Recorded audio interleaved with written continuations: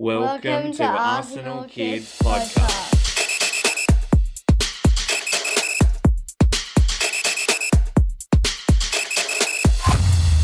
Hello and welcome to Arsenal Kids Podcast. My name is Ben. I'm joined today with my co-host Maddie, and it is great to have you join us. Yes, hello listeners and welcome to episode number 66.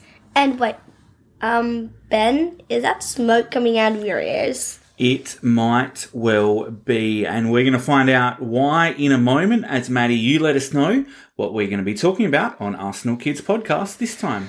This time in part one, we are looking at the mess of the game that was defeated anyway to Newcastle. Yes, we lost a game where the decisions that went against us leave me actually bewildered, and possibly what is causing all that rage inside. But we're going to talk about that in a second before we get to what is coming up in part number 2. Which is the massive statement victory for the women's team who played at home against Manchester City. Yes, some good news as our first game at Meadow Park this season saw us move into equal second place in the Women's Super League.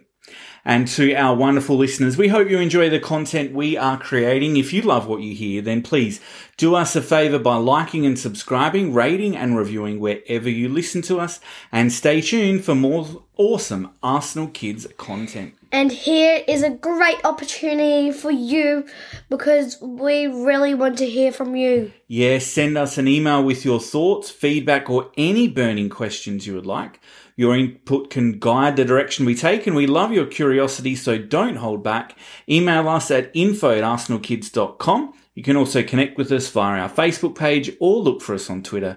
Just search for Arsenal Kids. Let's keep this adventure going together. Okay, let's dig in and talk about how our unbeaten start of the season came to an end, as we also didn't score for the first time this season as we lined up against Newcastle at St. James Park. And while the conditions might have been a bit chilly, it was a fiery affair at the game. And the team lined up pretty much as I expected, minus Martin Odegaard, who was not in the matchday squad, apparently due to a knock he picked up during training midweek. But the game started brightly with both sets of players battling for every ball and getting stuck in.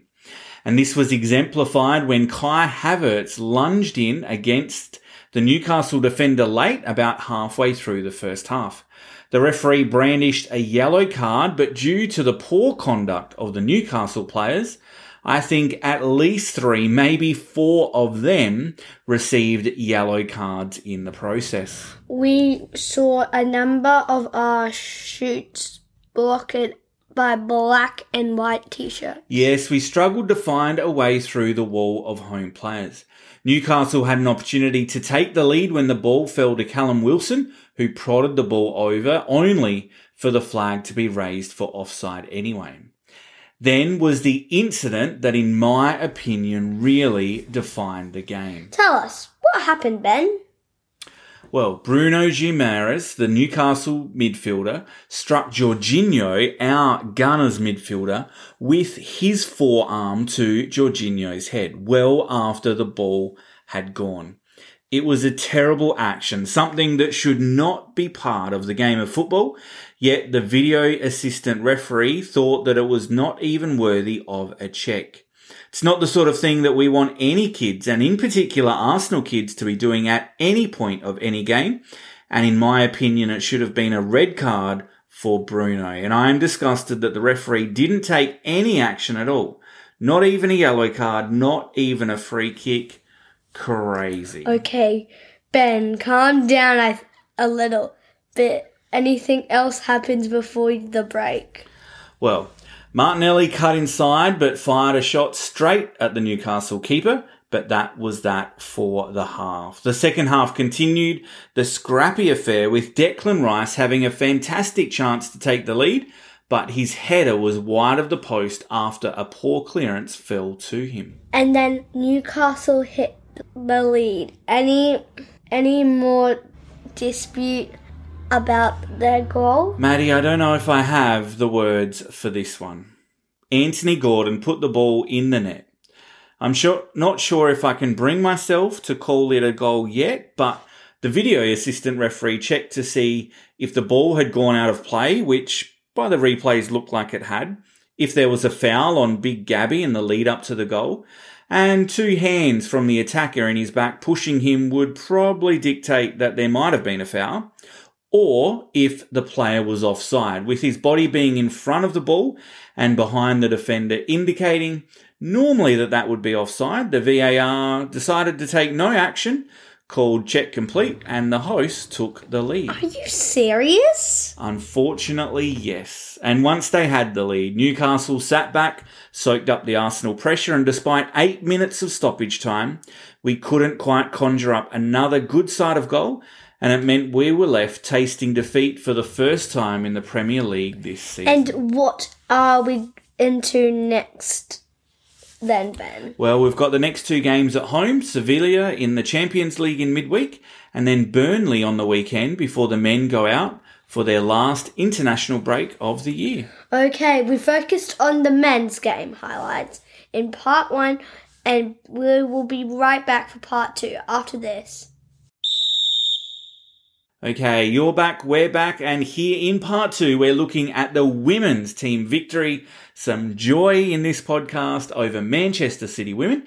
And the head coach, Jonas Eidevall, made 2 changes to the starting 11 from the last game as the ladies returned from the international break, with Amanda Illerstedt and Chloe Lacasse on the pitch from the beginning. And it was a frantic start to the game at both ends. Yeah, there was huge chances blocked and saved by perfectly timed challenges. We weathered an early spell of pressure from the visitors before we turned up the pressure in their own half. And it was Steph Catley who scored the opening goal. Yes, with our first shot on goal, and it was great to see our 2 Aussies combining, fresh from spending time on the pitch for the Matildas in Australia, as Caitlin Ford held up the ball nicely on the edge of the area before perfectly unlocking Catley, who decisively smashed the ball into the top right corner. Then the referee pointed to the spot. They did, after Chloe Lacasse did incredibly well to get a foot to a spilt ball in the area before she was sent tumbling by the Manchester City goalkeeper. Kim Little, our captain, stepped up to take the spot kick, but the keeper's error redeemed her error, and pushed the shot onto the post to record a save. We were then in the ascendancy, looking more likely to score again, before City had a great chance just before the break, with the ball hitting the top frame of the goal. But they went into the break without a change of school. City had the ascendancy in the second half and took advantage of that in the 72nd minute after a clearance ricocheted back into the box to fall at the feet of Bunny Shaw. The City attacker laid it off to Chloe Kelly, who put the ball into the net from close range. But our Gunners were not done yet. They weren't. Never say die attitude from Katie McCabe as she floated a beautiful pass from deep in our own half.